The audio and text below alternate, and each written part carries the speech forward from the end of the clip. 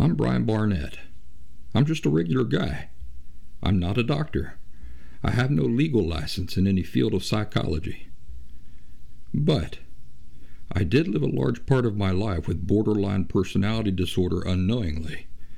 And I really did rid myself of the disorder completely and permanently.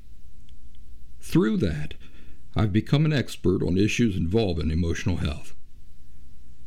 I accept no responsibility whatsoever for your feelings, thoughts, behaviors, decisions, and actions, including your decision to watch or listen to this show at all. But I do hope you might benefit yourself from the insights I share. Happy Thursday, everybody, and welcome back to The Last Symptom Podcast.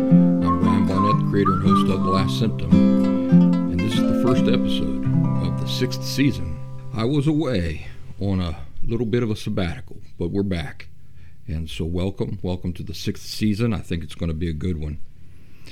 Couple quick announcements before we get started. TheLastSymptom.com, of course, that's my website where you can get all the up-to-date information about what's going on in Last Symptom land. But also, right there at TheLastSymptom.com, if you go to the free and paid resources tab, you will find our group, which is located at Locals. And you can join us there at thelastsymptom.locals.com. Another way to join us by simply downloading the locals.com app to your phone or your device and then searching for The Last Symptom within. The reason why that's so important is because we do weekly live streams there on Mondays. So if you've missed these conversations, if you've missed The Last Symptom, that's unnecessary. You didn't have to miss it, because while I was on that sabbatical, we were still doing the live streams every Monday. So still got the folks who are in our group, still got these sorts of conversations and everything, and didn't have to do without it all. So that's something I'd like to encourage you to do. Join us over there on our Locals group.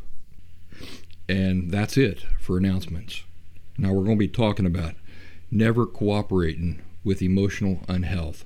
It was several years ago that I was talking to a mother, and we're going to pick this conversation back up at the end, but she was talking to me about her daughter, and her daughter was expressing some unhealthy ideas. I said to the mother, well, you never want to cooperate with that type of thinking. You always want to push back firmly against that type of thinking. She says, well, that's not what the girl's therapist said I'm supposed to do. The girl's therapist says I'm supposed to try to keep her calm, not do anything that might quote unquote trigger her, and things of that nature. I said, well, the therapist is an idiot, because what you're doing is you're enabling the unhealth, you're supporting the unhealth, you're participating in the unhealth, and your daughter is never going to have an opportunity to challenge that thinking and correct it. So that's the sort of conversation we're going to have here this week about never cooperating with emotional unhealth. You've heard these terms, safe spaces, not offending, right? It's a big deal nowadays. Don't offend anybody. Never making anybody uncomfortable. Never upsetting. Right? These are concepts that in today's world are celebrated, it seems, by a majority as being the way to handle things. All of these attitudes and approaches are, in fact, in direct conflict with the very foundation of what emotional health is built on: good emotional health. So what's the only correct way to deal with emotional unhealth or emotional disorders in others when you encounter it? The only correct way to deal with it is to never cooperate or acquiesce. That might be a word to begin thinking of. In fact, when I was preparing this outline, that word kept coming up in my head. It perfectly captures what you see happening in the world today when it comes to people who are living with distorted, unhealthy thinking and attitudes, and the way that the world says. And I ain't just talking about like your neighbor down the street or your Uncle Joe. I'm talking about people who should know better, are responsible for knowing better, the professional community in these groups. What do they say? They say that, first of all, they teach the false concept of triggers, which does not exist. There's no outside force making you feel a certain way. You're making yourself feel that way. You're taking whatever you see or the supposed trigger, you're internalizing it, and what you do with it inside yourself is what is creating the effect. You're doing it to yourself. So triggers is a completely false concept. As we've discussed many times in the past, there are episodes of this show dedicated to demolishing that false concept. So, if you want to look that up, you can later on. But back to this word acquiesce, it captures so nicely what you see people doing. That the whole approach to people who are suffering from profoundly unhealthy thinking and attitudes. What do they say you should do in the face of that? They say you should acquiesce to it. You should give in to it and cooperate with it and work along with it. That's what many of the brainiac experts out there are preaching these days.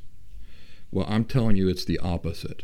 It's the opposite. I'm telling you that as somebody who once had an emotional disorder, knows what that involves, the profoundly unhealthy thinking, subtly distorted thinking that involves, and how the only reason why I was allowed to live that way, unhealthy and unhappy and disordered and hurt for so many years, was because there was not enough pushback against my unhealthy thinking.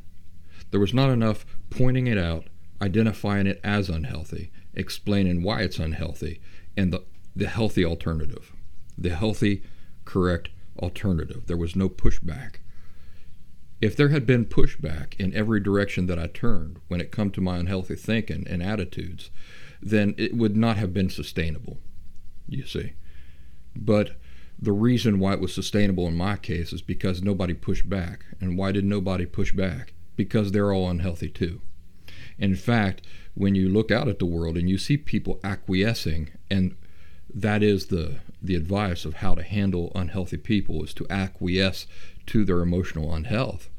Why would that be their advice? Even experts who have gone to school for years and years and are supposed experts in these topics, what is the only reason why that would be their advice? Because they're unhealthy too. When somebody expresses thinking that is in blatant opposition to emotionally healthy thinking, that is to attitudes, perspectives, and thoughts based on fundamentally secure, fundamentally certain, healthy laws and principles, and you're talking to somebody and they express thinking that is in opposition, direct opposition, and in contradiction to those healthy laws and principles, what do? It's all around us. You don't have to be somebody doing the work that I'm doing in order to encounter it. All you got to do is go down to the Piggly Wiggly. There it is. All you got to do is turn on the TV. There it is. Listen to the radio. There it is. So what do you do when you encounter it out in life? If it's somebody you have no relationship with and no responsibilities to, or let's say no responsibilities over, such as with children, dependent children, you can sometimes, not all the time, but sometimes you can get away with just saying nothing. However, if the person expressing fundamentally unhealthy thinking is somebody you do have a relationship with, and I'm not just talking about boyfriend, girlfriend, marriage, those sorts of things. I'm talking about human relationship with. Saying nothing in that circumstance is not a choice, because relationships, that is to say friendships, parenting, marriages, and things like this, gives birth to responsibility that in the previous example of the total stranger not having a discussion with you, just minding his own business, there's no you have no responsibility to that person most of the time. But once you've entered into a relationship with somebody, well, then that does give birth to a measure of responsibility. Now, for those of you who have been following me for some time, you might be thinking, hang on there.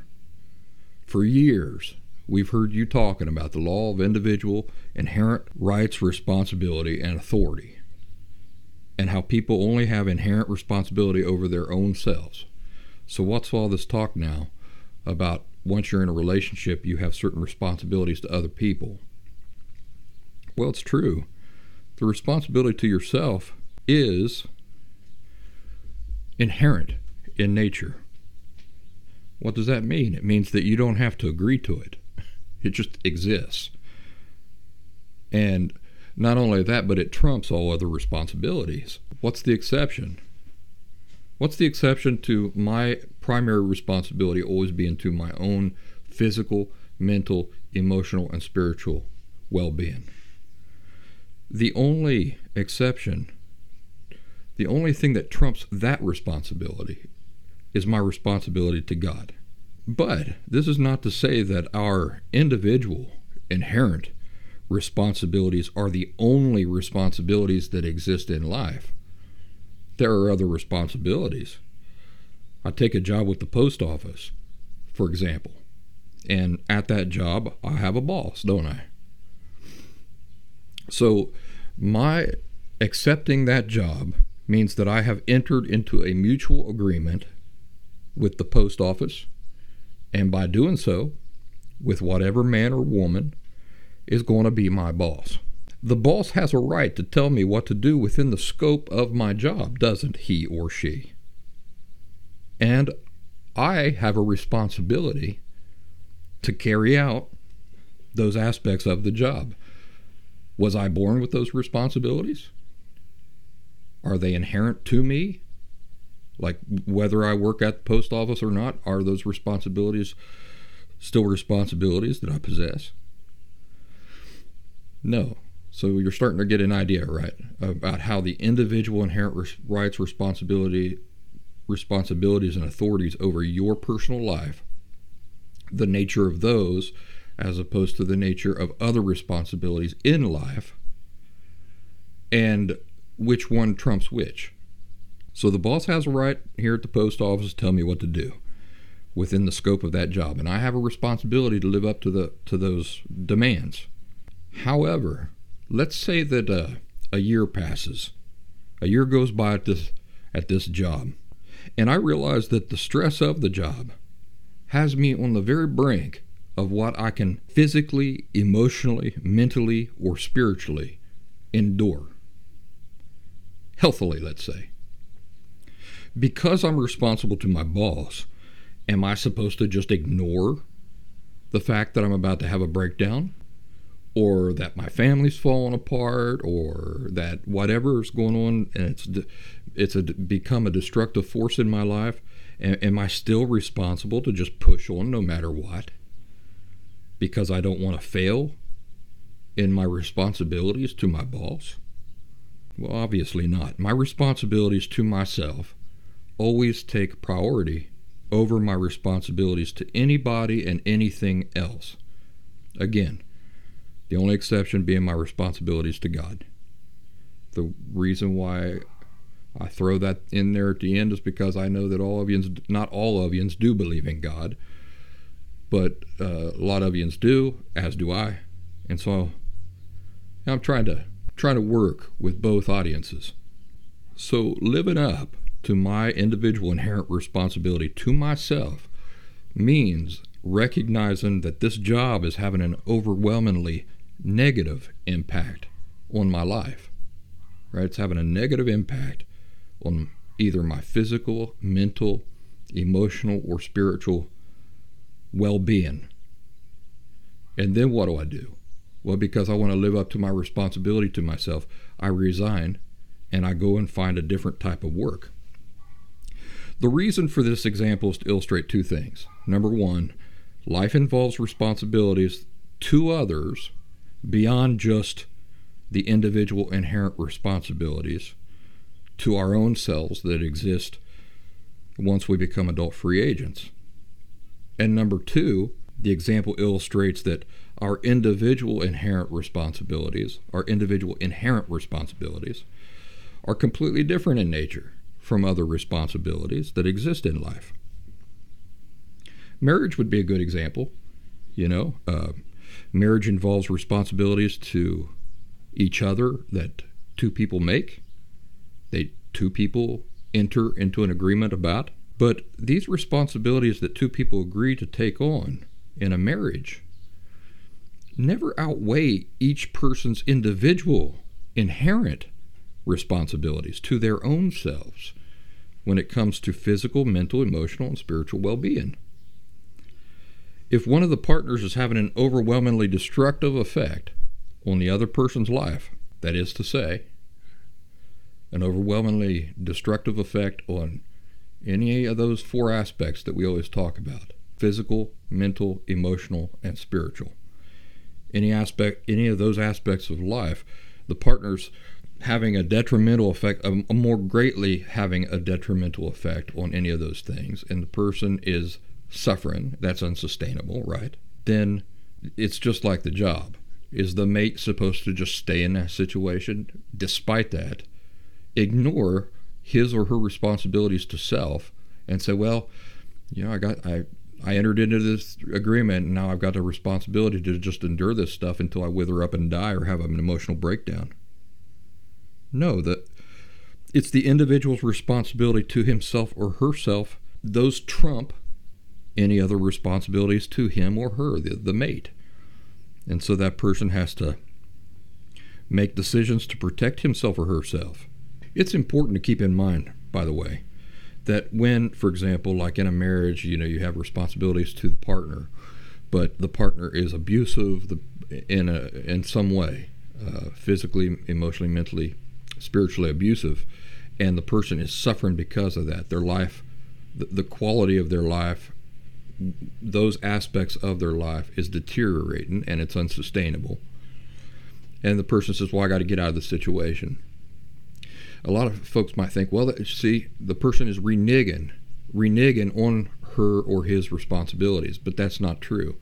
It's not true because our individual responsibilities, our individual inherent responsibilities, are always greater than other responsibilities. The same is true for responsibilities to God. So it's not like you're failing in a responsibility when you're merely living up to a responsibility of greater importance and authority, right? Because the lesser responsibility then becomes null and void. It becomes irrelevant. The more important responsibility always takes priority. So at no time does your responsibilities to another person outweigh in seriousness or nature one's responsibility to self. And again, this is tied into the whole concept of you're on an airplane and the oxygen masks come down. Whose mask do you put on first? Your 10-year-old child sitting next to you? Well, if you do, you're not that smart. Because in neglecting to put your own mask on first and you pass out, what help are you going to be to your child? So think of that in terms of like, I've taken on a job to provide for my family, but it's killing me. Like emotionally, I can't deal with the stress of this job, but I have a responsibility to provide for my family. Yeah, you do, but you have a primary responsibility to yourself, to your own physical, emotional, mental, and spiritual well-being. You can more greatly care for your child if you're caring for yourself first. That's the way that works. That's why the responsibility first is to self. Yes, you do have a responsibility to take care of your children. Entertain them, give them the things they need, the attention they need, and all these things. But you do not have a right to neglect yourself in order to do it. So if it's easier to think about how these two examples, these two different responsibility types interact, consider these two examples. An example for God-fearing people, and I'll give you an example for people who are not religious. Let's say that we'll give the fanatic example, and then we'll give the heathen example. That's just in good fun, all right? I'm just joking. But let's do a fanatic example and a heathen example. Number one, the Bible says that Christians have to obey the governmental authorities, right? If you're a God-fearing person, you probably are aware of this. That is a God-given command. You have a responsibility. If your local government passes a law, you have to obey that law. God says so. But what happens when governmental authorities make a law that contradicts God's law? Yeah, that happens sometimes. Well, then what does the Bible explicitly say to do? It explicitly says to obey God as ruler rather than the government in such instances. So there you have an example of where, yes, you do have responsibilities, but then there are other responsibilities that trump those responsibilities. Number two, for the heathens, the Underground Railroad. Let's say that you live in 1850 in the American South, and it's illegal to help slaves who are trying to escape from their so-called masters, but you're convinced that this law is morally wrong. Which responsibility takes precedent? Your responsibility to the political law or your responsibility to the moral law inside of you? So back to what started this whole discussion. I'm in a bar and I overhear a total stranger express some fundamentally unhealthy thinking to her girlfriend. Here's an example of where I need to just mind my own business and keep my mouth shut. I have no responsibility, inherent or otherwise, to correct a total stranger who is not even talking to me in a bar. This means that in this particular situation, I do not have a right to push back against the unhealthy thinking, the unhealthy attitudes that are on display there. I'm merely an observer. Now, if that same person is having a discussion directly with me, well, then that changes everything. But you see what I'm saying? This is a stranger who I just overhear in a bar. She's not talking to me. She's talking to a friend of hers. Now, let's say that your husband expresses thinking that's fundamentally unhealthy. Should you just let that go? No. Now is the time to firmly push back against the unhealth. Why? Well, we kind of discussed it. It's because the responsibility that exists in this formula that did not exist in the previous formula. Responsibility first to self, right? So how does this apply to your responsibility to yourself if he's the one expressing the unhealthy stuff? We'll talk about that in a second. And then there's a second responsibility, and that's your responsibility in a smaller way, in a smaller measure, responsibility to the husband or the loved one or the friend or the children or whoever. Now that there is a measure of responsibility involved between you and this other person, not saying anything is no longer an option. Why not? Because now that responsibility has entered the picture, not pushing back against this emotionally unhealthy thinking is in fact cooperating with the emotional unhealth. It's acquiescing. There's that word again. Acquiescing and cooperating with the emotional unhealth. The only healthy thing to do for you is to firmly push back against the unhealth. If you don't, what does that mean? It means you're a participant in it. If you're a participant in it, you're an enabler of it. If you're participating in emotional unhealth, it means you yourself are emotionally unhealthy. So there's no instance in a situation like that where you can just not say anything and at the same time maintain your own emotional health. Because once you become a participant in somebody else's emotional unhealth, in a way that you're supporting and enabling it, well, then you're a part of it. It means you're emotionally unhealthy too. I'll tell you, a really good example of this in real life that I encounter all the time is passive aggressiveness. We talked a little bit about this when we had our discussion about calm, assertive communication behavior styles versus passive-aggressive communication behavior styles. Whenever I encounter somebody, and it happens a lot, not just doing this work, but just out in public, anybody you encounter, friends, those sorts of things. But anytime that a person begins to behave in a passive-aggressive way around me, and it's directed to me, I push back against that. I don't cooperate with that at all. So I don't just allow it to go on. And that's what pushing back or not cooperating with emotional unhealth involves. It's not just standing by and doing nothing. It's actually acting to combat the emotional unhealth. You're pushing back against it. So what does that look like when somebody is communicating with passive-aggressively? In the episode where we discussed calm assertive versus passive-aggressive, what I said was that I bring it right out into the daylight. So I examine what are the motives for this, what are they trying to say, and then I bring that right out into the daylight. So, like, for example, if I'm here, somebody's feeling insecure, and I'm working here around my studio, and I've got a friend here, and he wants to communicate, I'm feeling like I'm bothering you. I'm feeling like I'm bothering you, and I'm feeling kind of insecure about that. Am I bothering you? See, that's what the person wants to say. When they live a passive-aggressive communication behavior style of life, they don't come right out and say that. They try to hide that message in their behaviors or in other things that they say. So the person might say, well, looks like you're busy.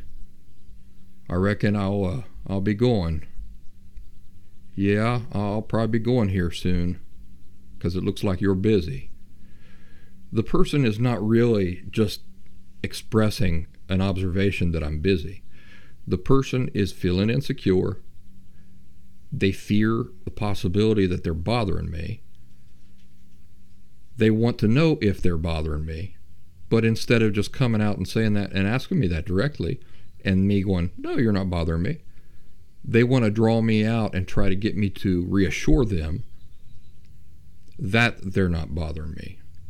So how would I not acquiesce or contribute to, participate in that emotional unhealthy way of being, of communicating? I bring it right out into the open. I say, if you're feeling insecure and you're curious about whether you're bothering me or not, you need to just come right out and ask me. Oh, they won't like it. They don't like it, but that's not my problem. My problem is not whether they like doing things in a healthy way or not. That's not my problem. My problem is not acquiescing to their emotional unhealth and thereby supporting it and thereby being a participant in it. So in this example of where you're having a direct conversation with somebody who expresses something emotionally unhealthy, just saying or doing nothing is not an option. Now, you might be wondering this. Is pushing back against emotional unhealth the same as ignoring the law of individual inherent rights, responsibility, and authority? Those of you who are first-timers here might not know what that is. The law of individual inherent rights, responsibility, and authority is a law that describes a reality that we're all dealing with, and that is that adult free agents have free will, basically. Again, there are episodes out there where you can hear the explanation for these things in great detail. That's not our primary topic today.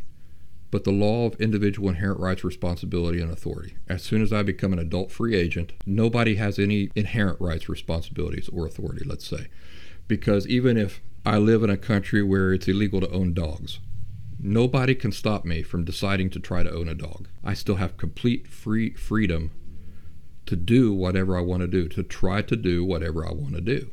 And nobody can stop me from that. Those are my rights and authority. And we're talking a lot today about responsibilities. That one gets overlooked. Lots of people, I would love talking about my rights. Love talking about my rights. I love talking about authority. Yeah, let's talk about the authority I inherently have over my life. I'm not sure too many people like talking about the responsibility aspect, because that's work. The rights and authority. Yeah, give me that all day long. Oh, we got to talk about responsibilities I have to myself and I have in life. Well, you see. So be careful is what I'm saying, not to skip over the responsibilities part. Your inherent responsibilities are just as important and must be weighed along with the rights and authority that are inherent to your life. In the past, I've described the law of inherent rights, responsibility, and authority in an illustrative way as being like a circle around everybody's feet. So all adults are walking around with these circles around their feet, and everything, all the rights, responsibility, and authority that you possess are contained within that circle. They don't extend beyond that circle. Not even when you get married, they don't extend beyond that circle. Yeah, if you've been married for 50 years, your wife can decide to up and leave you anytime she wants, and there's nothing you can do about it. So if you doubt me about the law of individual inherent rights, responsibility, and authority, you just test that out.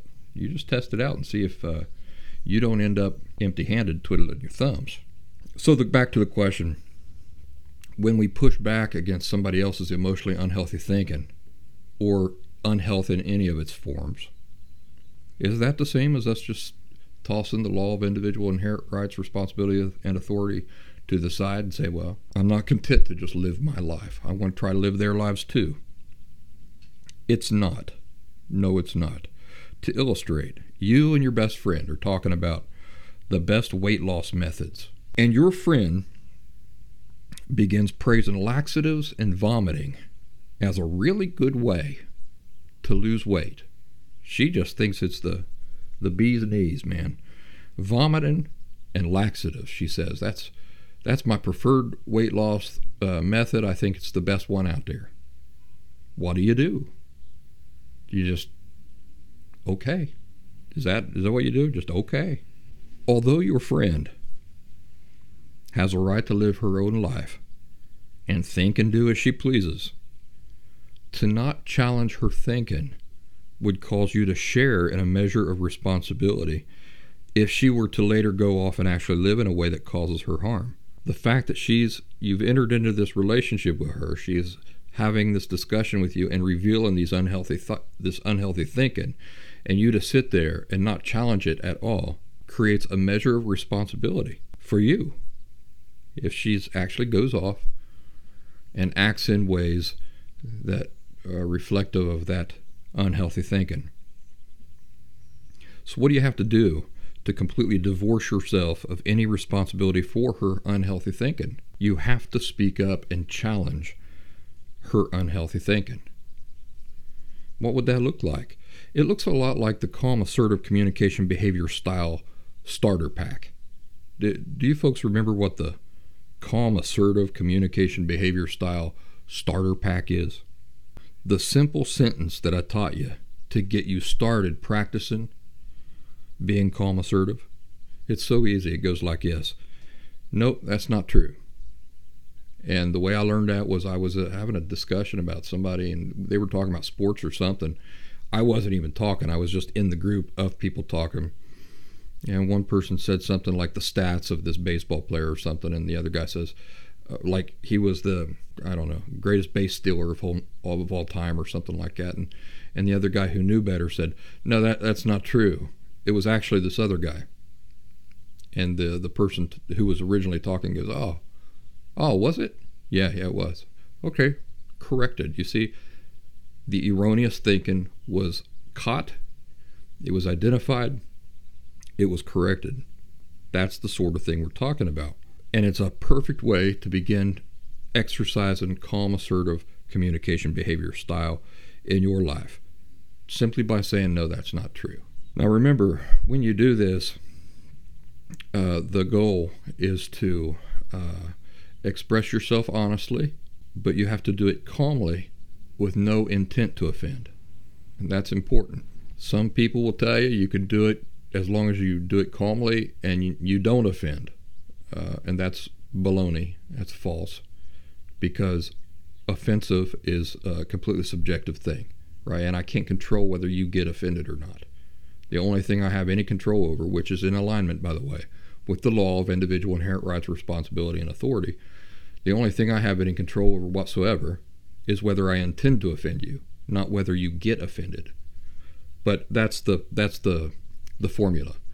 So when you say, no, that's not true, your intent cannot be to offend somebody by that. Rather, it's just a correction, right? And because you're not out to offend anybody and you're not upset, it's just you're just making a correction, a firm and direct correction, but you're not out to offend anybody or hurt anybody's feelings or anything. Because of that, its delivery will be very natural. No, that's not true. He's not the greatest base stealer of all time. It was, in fact, this other baseball player. Oh, yeah, I was just looking at his stats the other day. The guy you're talking about did real good, but this other guy did much better, statistically speaking. Oh, I didn't know that. Yep. And nobody gets upset. Nobody gets bent out of shape. That's the calm, assertive communication behavior style starter pack. It's just learning to bring that out every once in a while. No, that's not true. So your friend praises laxatives and vomiting as a really good weight loss technique, and you calmly but firmly say, no, that is not a good weight loss technique. That is, in fact, a dangerous and unhealthy weight loss technique. People suffer all sorts of long-term and short-term problems doing that. On the other hand, an example of a good weight loss technique is instead lowering your caloric intake while eating a balanced diet with lots of protein and green veggies, right? We're just using an example here. Now, is your friend obligated to change her thinking? No, she still possesses her individual, inherent right to continue living with the same unhealthy attitudes if she wants. Nobody can force her to change those attitudes if she doesn't want to. She even possesses the individual inherent right to go off and live that way, even if it harms her.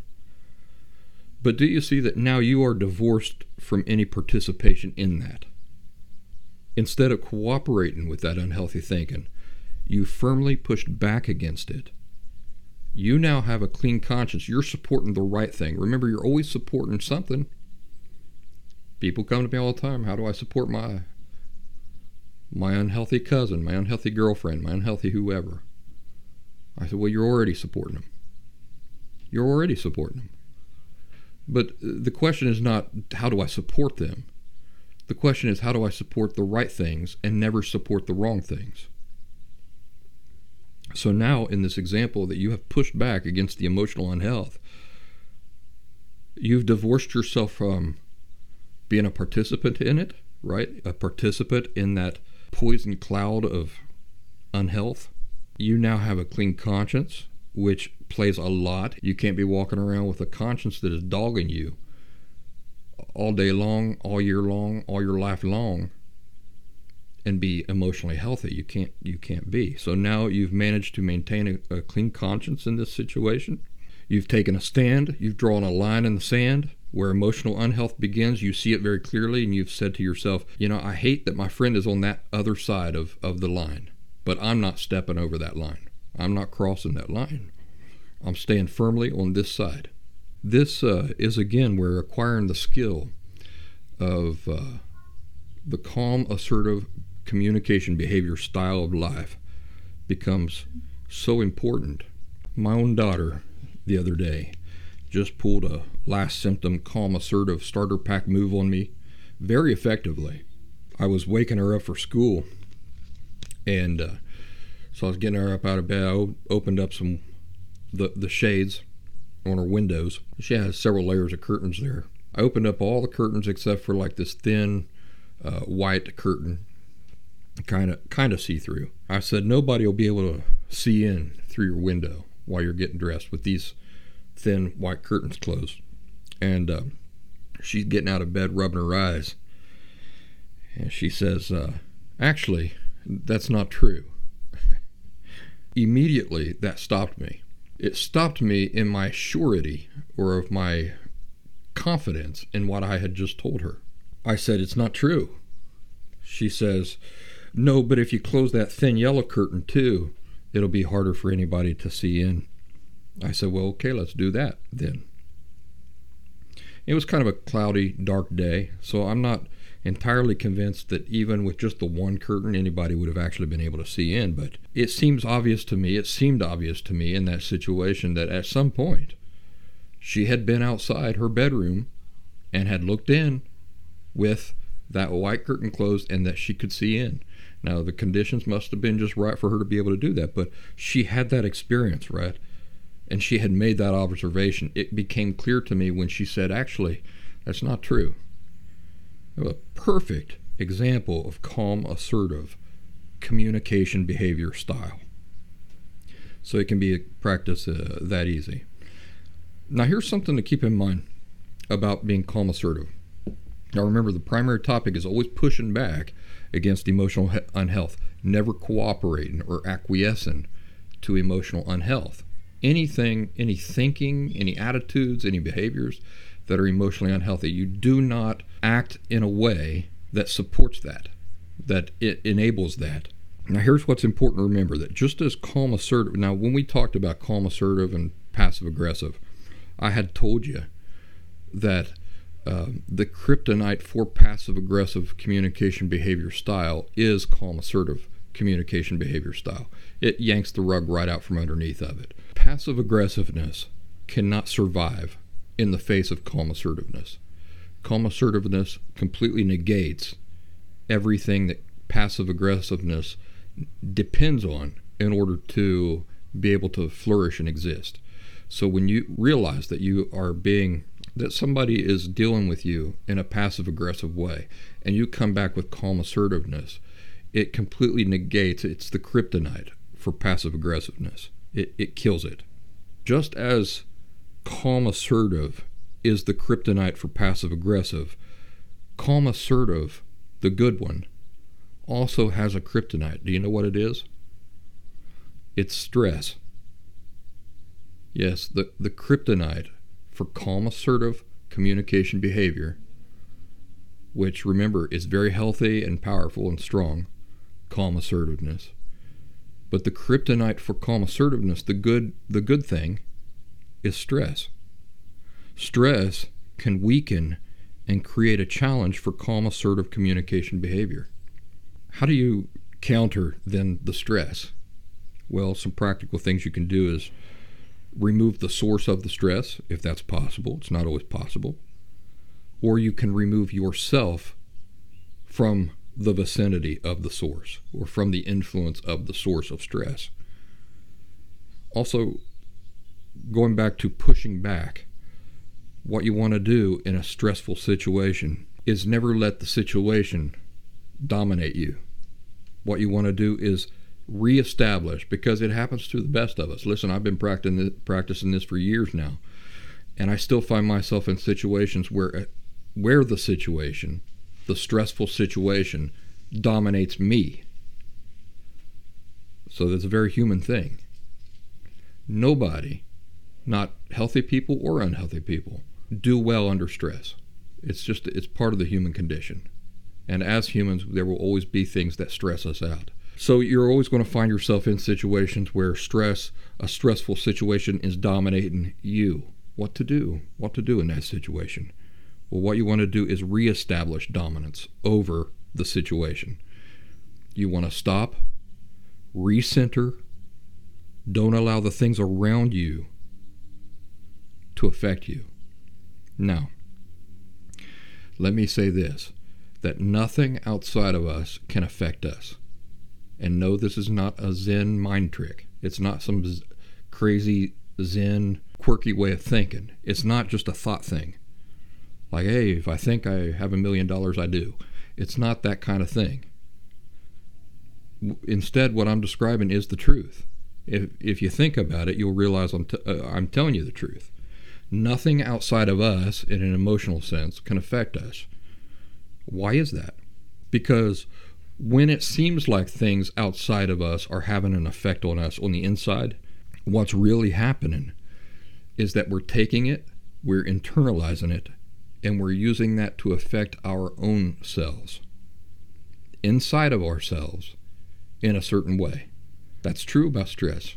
Maybe you didn't know that. Maybe you're walking around thinking that things stress you out. Things don't stress you out. You stress you out. And that's really important to know that, because it makes you powerful over it.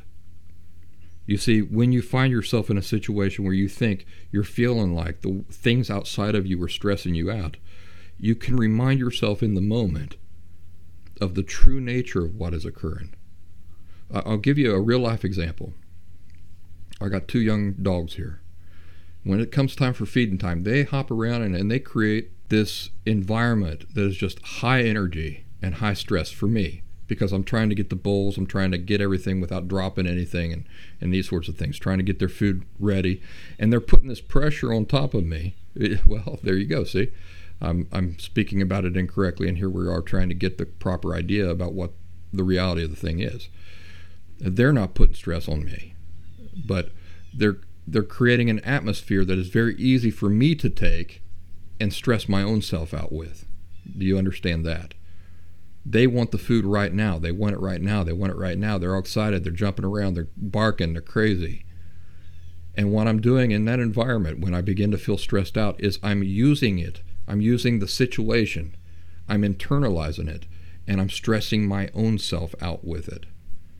When I start to feel that stress building up, that's when I stop, I recenter, and I remind myself that they are not stressing me out. They can't stress me out. It's not just that they're not. They can't. So what does that mean? It means that if I'm feeling stressed out, it's because I'm doing that to myself. How am I doing that to myself? I'm doing it by my thinking. I'm watching them jump around and everything, and I'm putting a sense of pressure to get their food ready as fast as possible upon myself. They're not doing it to me. I'm doing it to myself. That's worth thinking about a lot. Such a simple statement that most people would say he's out of his mind. He's out of his mind for saying that. Nothing outside of us can affect us. What does he think he is? A Jedi? But it's true. It's not just a way of thinking. It's the truth. Whenever you're stressed out, whenever you're affected inside, depressed, anything like that, it's because of what you're doing with it inside of yourself. Not because it's happening from the outside in, it's happening from the inside in. You've taken something, you're playing around with it in your thoughts, and you're stressing yourself out, or you're depressing yourself, or you're making yourself happy, or you're making yourself mad. Think about that. Nobody else can make you mad. If you're mad, it's because you're taking something and you're using it to make your own self mad. So why are we talking about all this? Because calm assertive is the kryptonite for passive aggressive, but stress is the kryptonite for calm assertive. So how can you avoid that kryptonite and maintain calm assertiveness? You can remove sources of stress, or you can move yourself from the influence of stress. Or when you're in a stressful situation that you can't escape or can't, completely avoid, what do? You reestablish dominance. What does reestablish dominance look like? It looks like stopping, reminding yourself of who is causing you that stress. It's you, yourself. And then taking responsibility for that and changing your thinking. What I do is I'll stand there in front of the dog bowls and say, I'm in no hurry. And I kind of tune out the barking and all the yapping and the jumping around and everything. And I say, I will do this. This is dialogue I have inside my head. I'm not going to do this when they want me to do it. I'm going to do it when I want to do it. And I take my time. Even with the yapping and the jumping and everything, the stress dissipates. So keep that in mind. That's a good practical example that you can take and you can use in other areas of life, other stressful areas of life. Let me give you another example. Public speaking. When I have to get up in front of a bunch of people and talk in front of a bunch of people, and I feel all eyes upon me, and the stress begins to rise. And why is the stress rising, and why do I feel helpless there in that situation? Because my thinking, my erroneous thinking in the moment, is that the situation, the people, they're all causing the stress. How do I regain dominance over that situation? I remind myself of the truth that nobody is causing me anything except for me. It's my own thinking. I'm taking the situation, I'm using it to stress my own self out. I can control that to a large degree. I can get the mastery over that if I just stop and recenter. There was a guy. Now remember, we're talking about this because we're talking about combating and pushing back against emotional unhealth. Will there be a situation where that's difficult? For you to be calm, assertive, and to do the right thing and to handle every situation correctly? Yes, it will be, because we're not perfect people. Even when you're emotionally healthy and you understand these things very well, new situations might arise that you have to sit and say, oh no, what is the right way to handle this? But there was a guy in the live fundamentals course that I hosted a couple years back, and this feller, who was a very nice guy, wanted me to refer to him as they, them. So he didn't want to be called he or him. He wanted me to refer to him always as they and them. And it put me in a real awkward and difficult situation, to be honest with you. You see, this person had paid a lot of money to participate in this course that is specifically designed to help him make an effort to identify and correct his fundamentally unhealthy and destructive thinking and attitudes. And yet, he starts the course by trying to establish limits to prevent my ability to help him do exactly that. At the same time, this was a person that I genuinely liked and hoped good things for. I really did. As with all people that I have dealings with, I was looking for any way that I could healthily accommodate him. What I decided in that instant is that I absolutely could not refer to him as a they, them. It contradicts everything the last symptom is all about, such as escaping a life where feelings get to determine the things people believe, escaping the denial of realities and instead embracing acceptance of realities. You see, he's not a plural person. He's a single person. The secret to his ultimately being healthy and content depends on him rejecting a life where he lets his feelings come up with explanations for things. Like if I just want a thing to be, then it is. Rejecting that and embracing realities using critical thought and reasoning ability. At the same time, I saw no need to blatantly refer to him as he, quote unquote. If there was no need for me to say he blatantly like that, I wasn't going to do that either. So instead, I simply used his personal name any time that I addressed him or referred to him. You say, well, was this not an example of you acquiescent to the emotional unhealth? No, it wasn't, and I'll tell you why. Remember, this was somewhat of a unique situation, but you have to remember that the entire course that he was enrolled in is specifically designed to identify, challenge, and correct the fundamental erroneous thinking that this whole they-them disorder is built upon. So that unhealth was going to be directly challenged and pushed back against every single day for 2 solid weeks, for hours every day. Therefore, there was no need for me to unnecessarily pour salt in this person's wounds, which would cause him to shut down, close himself off, and become unreceptive to the information that he was going to be receiving. So I didn't have to say, hey, listen, buddy, I'm not going to do that, and you're crazy for wanting me to do that, and you're wrong, and all this stuff. I didn't have to do that, which, with that tone, it'd be hard to imagine that I wasn't trying to be offensive or trying to intend to offend the person. So you see, I didn't have to specifically, when he said, I'd like to be referred to as they, them, I didn't have to in that moment say, no, I'm not going to do that. Not going to do that because, that's unhealthy and you're wrong and all these things, that would have just caused the person to shut down. They would have said, well, how intolerant and all these things. And I didn't even really have to come up with a decision about how to handle that situation right on the spot. Like, I didn't have to be some kind of mastermind. Wow, 2 seconds pass, I've got the answer. No, I just said, I'm going to sit on this for a day.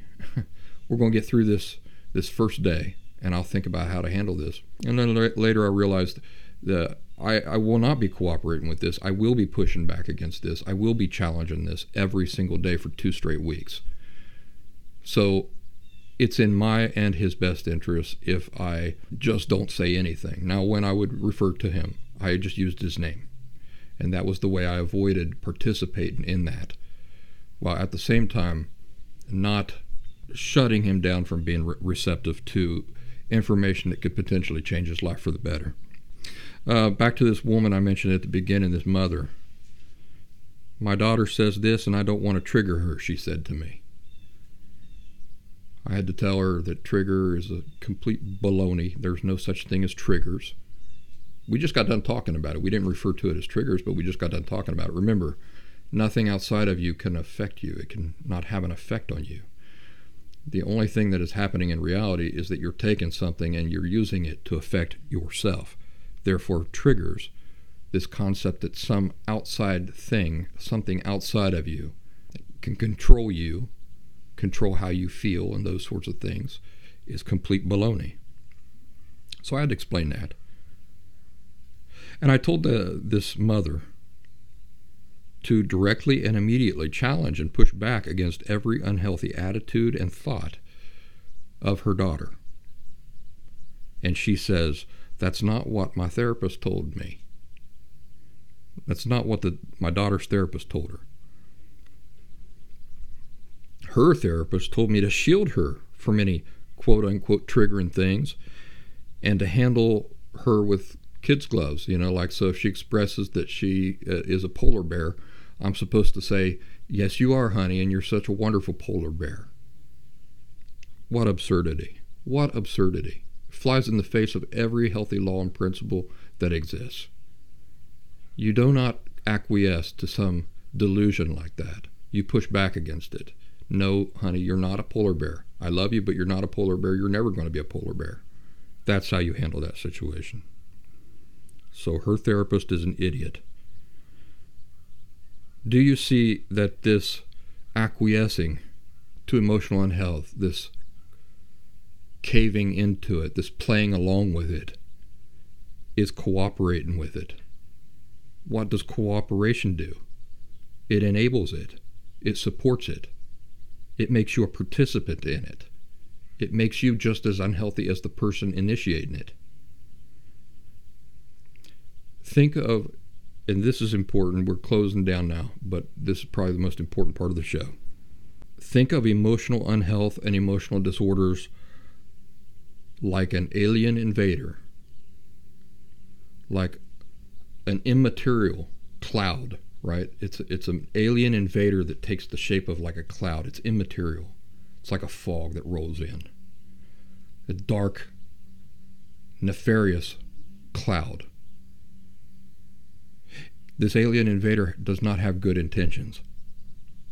Emotional disorders that we're embodying in this cloud, shape-shifting thing that rolls in like a fog, that is an alien invader, it only wants to harm you. It wants to harm the people you love and care about, the people you admire and respect.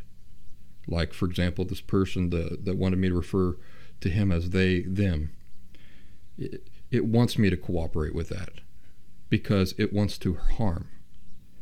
It's already harming him, that person, and it wants me to participate and cooperate with that. When you push back against this alien, this hostile alien invader that only wants to harm you, when you push back against it firmly, it will flee.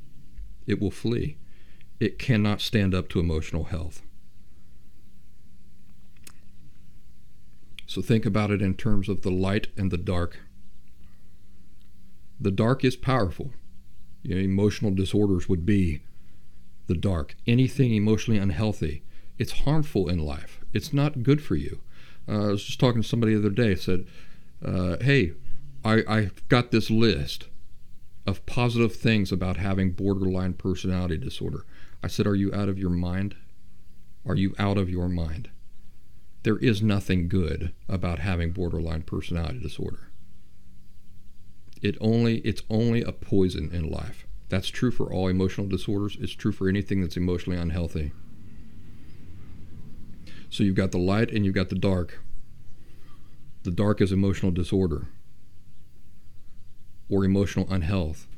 And the light is obviously good emotional health. Although the dark is very powerful, the light is more powerful still. The light will always win given a chance. Do you know the only time that light cannot win? It's when it's not turned on in the first place. It has to be turned on. Then it can win. But if it's never turned on, well, then the dark just dominates. So remember that, folks. Never cooperate with emotional unhealth. The secret to that is calm, assertive communication behavior style. There are some weaknesses that can undermine calm, assertive. That's stress. We talked about how to combat stress. And we talked about all these things and about how to stay healthy yourself and to only contribute to health in the world. That's the goal of the last symptom, is to create an army of people who are only contributing to good emotional health out in the world and never contributing or acquiescing to the dark. And that's the show. Folks, it's nice to be back. I hope you enjoyed this episode. Hope to see you over on our locals group. Links in the details below. Take care.